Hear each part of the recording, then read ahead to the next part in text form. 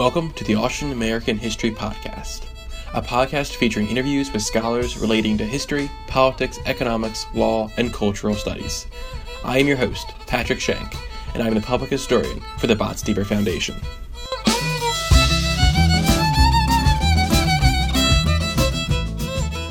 In this episode of the podcast, I'm talking to Alison Orton.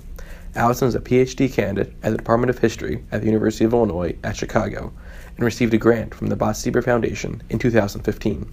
Her dissertation examines ethnic self-identification through the lens of beer. Alison's study traces conflict and identity in the Habsburg Empire between Czech and German styles of brewing and follows those developments as immigrants settled in the United States and fought to continue their traditions in a new land. Hello, Alison, and thank you for joining us. It is a pleasure to have you on the podcast. Thank you for having me. I'm glad to be here. Pretty much just to jump right in, because it's such a fascinating topic, how did you decide to study such a complex historic concept of ethnic identity through the use of beer? I began my PhD program thinking I would do something very different. I was thinking about studying urban to rural migration of U.S. immigrants. But I have always been keenly interested in how people understand themselves with respect to their surroundings, or kind of how we all shift our views of ourselves according to the situation. And through a series of, I guess what I'd call happy coincidences, my project changed and morphed through a few variations. The switch to beer and identification came following a series of conversations with my advisor and quite a few other scholars, including those who work with national indifference in East Central Europe, American labor historians, and scholars who study material culture, among other things. And I guess the beauty of using beer as a lens through which to study national self-identification is that in the Czech lands, its production and consumption transcended class and gender lines, making it really an ideal tool to help us understand how those who really left few written records understood nationalism. So tracing participation in or extension from events like ostensibly nationalist riots where brewery property was destroyed, or in boycotts of beer, or unionization movements that took nationalist overtones, or consumption patterns. These things all really speak volumes about how traditionally underrepresented groups place themselves within the nationalist rhetoric of the time. And I really want to say, thanks to the generous grant from the Botsteber Institute, I was able to pursue this topic and conduct the necessary research to bring it to its fruition. Oh, great. And actually, one kind of question to go off of that. You did spend like a year in Europe conducting research. So what were some of the most surprising things you found, either in the archives or even outside the archives, that really struck you and kind of helped form this dissertation? There were a number of surprises. Outside of the archives, I remember when I first arrived in Pilsen in the Czech Republic and walking down the streets, looking at the facades of buildings that actually had like carvings of beer signs or beer glasses and scenes of brewing painted on the buildings. And I really felt like I had almost walked into a town that was an archive in itself. And within the archives, my most favorite surprise probably came right as I was about to return to the U.S. Late last summer. I'd really been struggling to find a hook that would pull together the European and the U.S. sides of my dissertation. And about a week before I was supposed to return, I stumbled upon a perfect communication exchange in a Czech brewery workers periodical that I did not know existed. I had found it at the last moment. A Pilsen-trained brewer named Karl Baranek, who migrated to Chicago, sent regular detailed reports about the activities and conditions of Czech-speaking and German-speaking brewery workers in the U.S.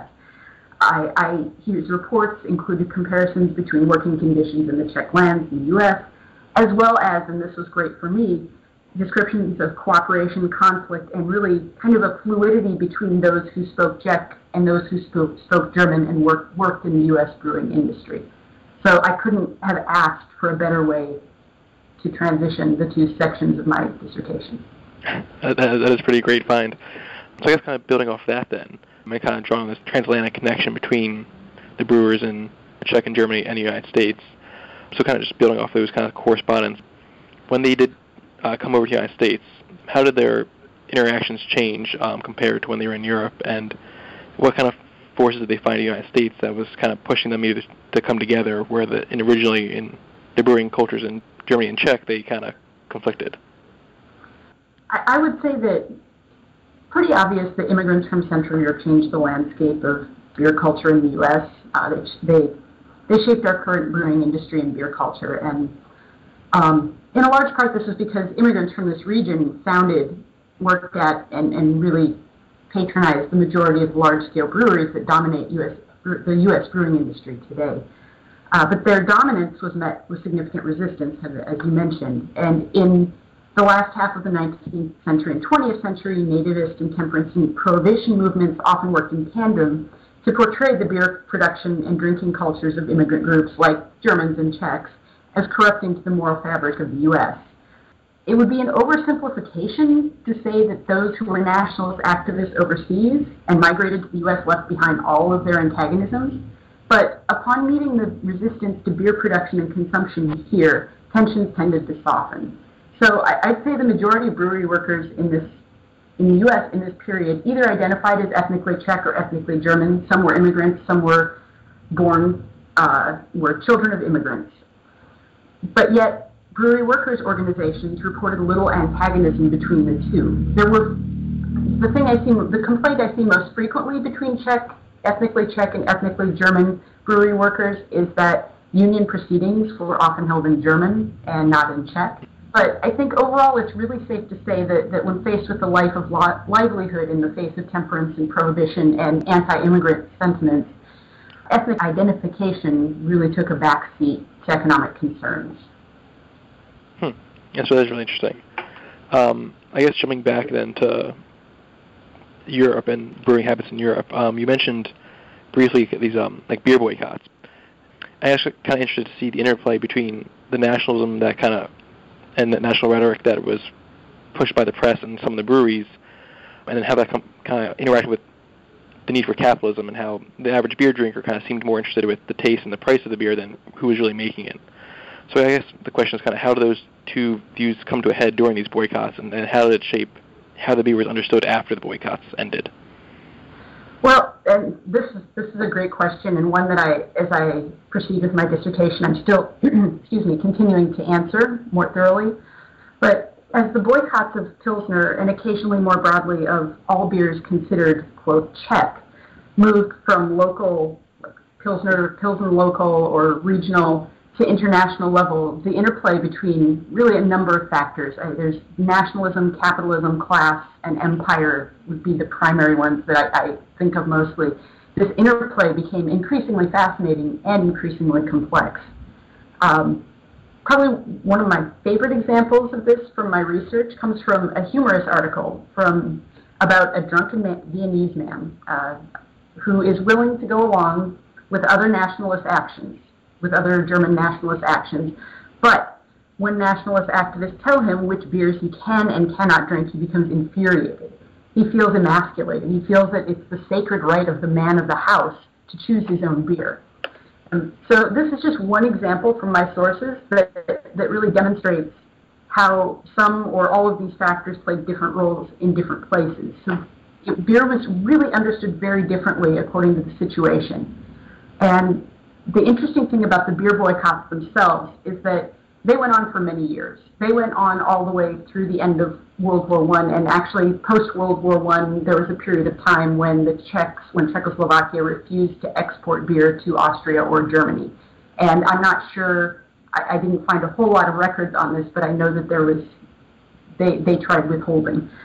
But the boycotts in the period that I'm talking about, the nationalist boycotts, instead of helping form more of a cohesive pro-nationalist stance, they instead push some people away from the nationalist message, like you mentioned, people thinking with their stomachs and their pocketbooks. Perhaps an all-out boycott was one step too far for many who were willing to avoid patronizing other businesses or maybe purchasing other goods in the name of nationalism. Thus, I think beer and beer drinking can really show us a new historical vantage point from which to examine responses to these nationalist narratives. I don't know that there was any solid outcome at the end where I can say, and this is exactly what the result of these boycotts were, because it varied so much from place to place and time to time. Okay, so nationalistic view was important to most of the people, but it wasn't the only thing driving their actions, in a sense. Well, I think it varied in levels of importance. To some people, obviously, it was very important. To a lot of people, it was not the driving force. I think that there was probably overall more indifference to it, and people went along with it for expediency's sake in some cases, like, okay, I'm not going to get in trouble if I just follow this nationalist rhetoric right now. These people won't yell at me, so I'll do it. I think it was highly situational for most people. Okay, interesting. And one other kind of question I had with the boycotts was, I know you mentioned in your dissertation that there's also this idea of like empire. People like in like Vienna see the like Pilsner style beer not as a Czech or a German identity, but as a Habsburg Empire identity. Yeah. So how does this kind of come in and kind of add a whole another dimension to just the nationalistic view? Yeah, it was fun when I started finding these documents and the humorous newspaper excerpts. Vienna had a number of great humor magazines, and they loved to talk about beer, which was perfect for me. I actually thought about doing a separate article on humorous Viennese newspaper coverage of Pilsner and Czech beer. But anyway, but then on a higher level, documents that I found at the Austrian State Archives, I guess, made it really clear that beer produced in the Czech lands was very much an integral part of the empire's economy and culture. There was a certain pride in the fact that Pilsner beer or other beer from the Czech lands was served to visiting dignitaries and daily to the royal family itself. There's no question that beer produced in the Czech lands belonged to the empire as a whole. But right now I'm working through a stack of documents about the government's efforts to defend the name Pilsner beer. They were trying to enforce the trademark of the name so that only beer produced in Pilsen itself could carry the name Pilsner or Pilsner style. And the fact that the government poured huge amounts of money and time into defending the name Pilsner, especially against breweries in Germany who hoped to stop the importation of Czech Pilsner beer into Germany. But the fact that the government spent so much time and resources defending this name also speaks volumes about its importance. Of course, as we know, their efforts were unsuccessful, but Pilsner style really is one of the most successful and most popular styles in the world today.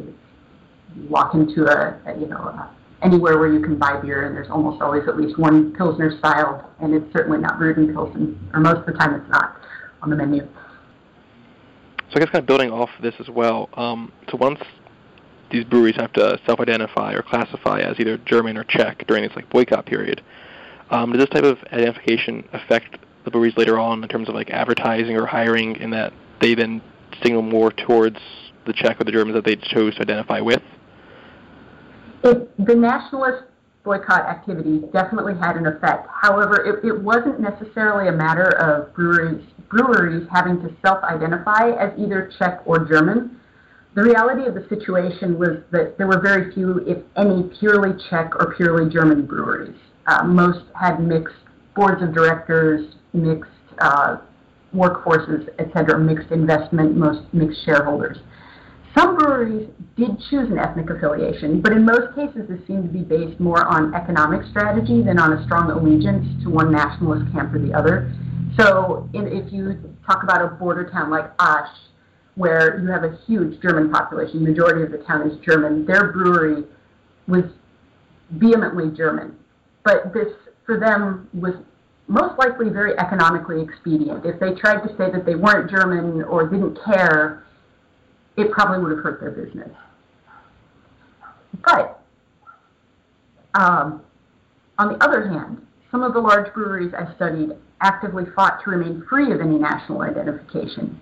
And for example, the Pilsen Citizens Brewery, which is now the world-famous Pilsner Urquell that we all know and love, or know and appreciate at least, was labeled as Czech by nationalist activists, despite the fact that the brewery's leadership and workforce was in most ways almost equally split between those who identified as Czech and those who identified as German. The Citizens Brewery actively opposed being called Czech nationalist, and they launched an extensive advertising campaign outlining its belief in remaining above nationalist strife. They peppered newspapers all across the empire, in Germany, in Switzerland, in Belgium. You can find ads saying, we are not purely Czech. We actually believe that we need to remain above all nationalist strife. At the same time, in Pilsen, the second largest brewery, which was the first Pilsner joint stock brewery, used its Germanness as a major selling factor in garnering international business. It was trying to take over any business that might be lost from the Citizens Brewery by calls to boycott the Czech brewery. But all the while, again, more than 30% of the workforce at Pilsner's joint stock brewery was also self-identified Czech. And while I can't say with any certainty that hiring was affected, I do know that numerous Czech workers chose to leave their position at the German-identified joint stock brewery following a series of attacks by their German co-workers. But I can't tell you who they were replaced with. I never found records that would give me a hint. Okay. And I guess kind of one other kind of question related to this that we noticed in your dissertation was that when they originally invented the Pilsner, there was a German brewer who was involved at the start of this, like Czech style, as they later called it. So we kind of saw that it was slightly ironic that later, like they were trying to make it German again, but it was already German to begin with in a sense. And so was this kind of underlying history of the beer brought up during these boycotts and this attempt to counteract the nationalistic attacks? Actually, no. The history of the brewery, well, if you visit Pilsner Urquell today and if you look at sources, histories of the brewery published, the brewery was founded in 1842. So from 1842 on, they're very proud of the fact that they brought in this Bavarian brewmaster, Josef Groll, right? But during these nationalist boycotts, the activists decided to they chose to ignore the origin story of the Pilsner style. Among Czech nationalists, of course, it makes sense. However, among German nationalists, it's a bit more perplexing. But if you consider how much the German nationalists wanted to paint the Czech Citizens Brewery, and erroneously so, as a purely Czech enterprise, it makes a bit more sense. Okay. That does kind of clear it up a little bit. It does seem like extremely ironic that there's this huge conflict, even though to begin with it was a multi-ethnic beer to begin with. It is, and this is kind of the beauty of the topic, is that it's really hard to pin down can you give beer an ethnicity? Can you give beer a national identity? It's very difficult to do this because in almost every case you have ingredients from other places, people from other places. It's something that, that's one of the reasons I love this topic so much, is because there is no clear, there's nothing that's 100% clear about it. You have to really dig and tease out all of the details. Definitely. I guess jumping back a bit more towards the transatlantic connection of your dissertation and the immigration of these brewers and the bringing over that culture as well. So once they do come, I guess how do they continue with their culture and make sure that it becomes ingrained and kind of becomes a U.S. culture in a sense? Like, is there any major transformation in terms of what they originally had to make it more American in a sense? That's getting into questions of assimilation into the U.S. It's interesting to see. Obviously, there were many things that were kept and many things that were let go as immigrant groups stay. I think that these immigrant groups are very similar to pretty much every wave of immigrant group that has come to the U.S. in that, yes, there are certain parts of the culture that are maintained, certain parts of the culture are absorbed by American culture, certain parts are not. I did find it amusing to read in a Chicago newspaper from probably the mid-1890s. They were marveling that Czechs were more willing to give up their language than their beer when they migrated. So that question, it's hard to answer because you need to trace so many different threads in so many different ways. But one of the things that really did stick in American culture among migrants from this area is this beer drinking culture. Obviously, it was affected somewhat. We don't have the presence of many beer gardens. We have some. We don't have, in the U.S., it's a little less. Bars are not necessarily considered a place to bring your family, whereas that was more the case for these migrants. But overall, they have really created our brewing industry. They really did create our brewing industry as it stands. Okay. I have a few more kind of follow-up, finishing up questions. Some of the main takeaways and lessons you've gained from your study that you think are important in today's society. And I guess kind of building off that too, in recent years there have been calls for boycotts against certain either breweries or types of beer. I can think of like Yingling and Budweiser more recently. Do you see any parallels between those boycotts in the United States and the boycotts you've been studying? You know, there are definitely parallels. They are done for ostensibly political reasons.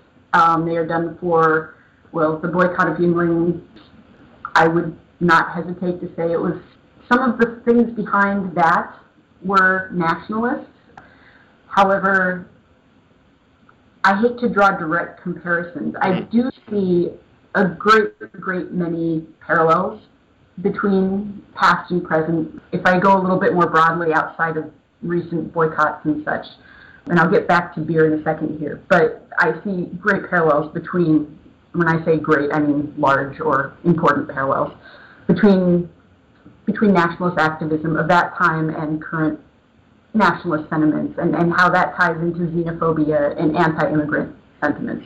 I think that you can really look at the time period I study and the current time period and draw innumerable comparisons. But on some level, and this is going back to beer, this is something I was actually really thrilled last summer when Anheuser-Busch temporarily renamed their flagship product Budweiser as American. It was an obvious advertising gimmick and really, I think, of questionable taste on some levels. But the beer was founded by German immigrants. It was largely brewed by Central European immigrants. It was used, they prided themselves, not so much anymore, but initially especially, they prided themselves on using like Faser hops, which came from Bohemia, and German malt, and things like that. All of these, quote, foreign ingredients.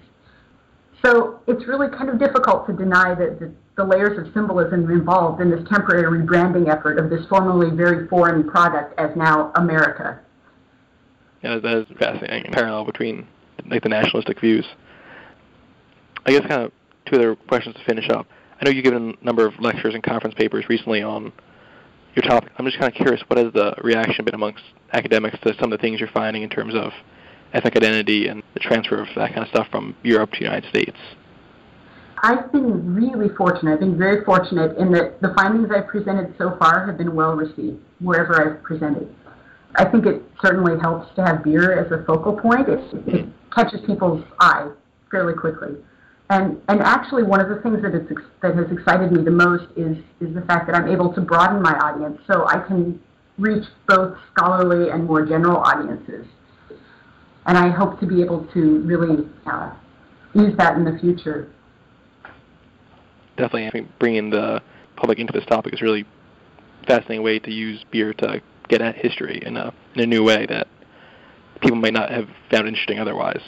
Exactly. That is my hope. And so far, I've talked with a couple informal beer connoisseur groups, and they seem to really enjoy learning about the history, and thus they learn a bit about nationalism and a little bit about how we got to where we are right now, both in the U.S. and in the Czech lands. I guess the final wrap-up question is, I believe you have a year or so left until you defend your thesis. So what kind of things are you looking to add to it still? And then once that is completed, what do you have planned next for this kind of project, and where do you see it going? Well, obviously, right now my focus is writing, tied to my computer, writing as often as possible. And I am currently working on my third chapter, which is the one about the brewery workers' unions. And I'm going to add a quick research trip to Washington, D.C., because the Teamsters Archive just made public their collection for the United Brewery Workers of America, which is very exciting to me. But beyond that, obviously my goal, I'm getting to where I can defend my dissertation and enter the job market, and then obviously turn this into a monograph. But beyond that, there are so many possible offshoots of my dissertation that would be really interesting topics for further study. So if I had to pick one at the moment, I think the one that interests me most would be something about the ways in which the brewing industry followed colonial projects around the globe. Could you just expand on that a little bit, because that sounds pretty interesting? Sure. Well, if you go to, I'm sure you've heard of Tsingtao beer. I'm not sure if I'm pronouncing that correctly, but Tsingtao beer. It was founded by Germans in China. If you go to Argentina, you have German-founded breweries. Japan although that was not necessarily a colonial project, but they built their brewing industry based on encounters. There's actually an excellent book that's been written about the Japanese brewing industry. But they modeled their brewing industry on these very German and actually somewhat Czech influences. So that's kind of what I would like to study, is how, especially in tandem with colonial projects, like going to Africa. In India, the British brought ale, right? They brought their ale, India Pale Ale. You have these new styles being developed out of colonialism. So this is the kind of thing, and it's obviously not very well formed, but I find it fascinating how it traveled the globe, how beer, the brewing industry, and a certain style of brewing culture and beer culture traveled the globe with colonial projects. That sounds really exciting and interesting. I would love to read about that too. Well, thank you again so much for joining us. It's been informative and very educational. I can't wait for it to be finished and I can read it again because it's such a fascinating topic. But again, thank you so much. Thank you. This has been great.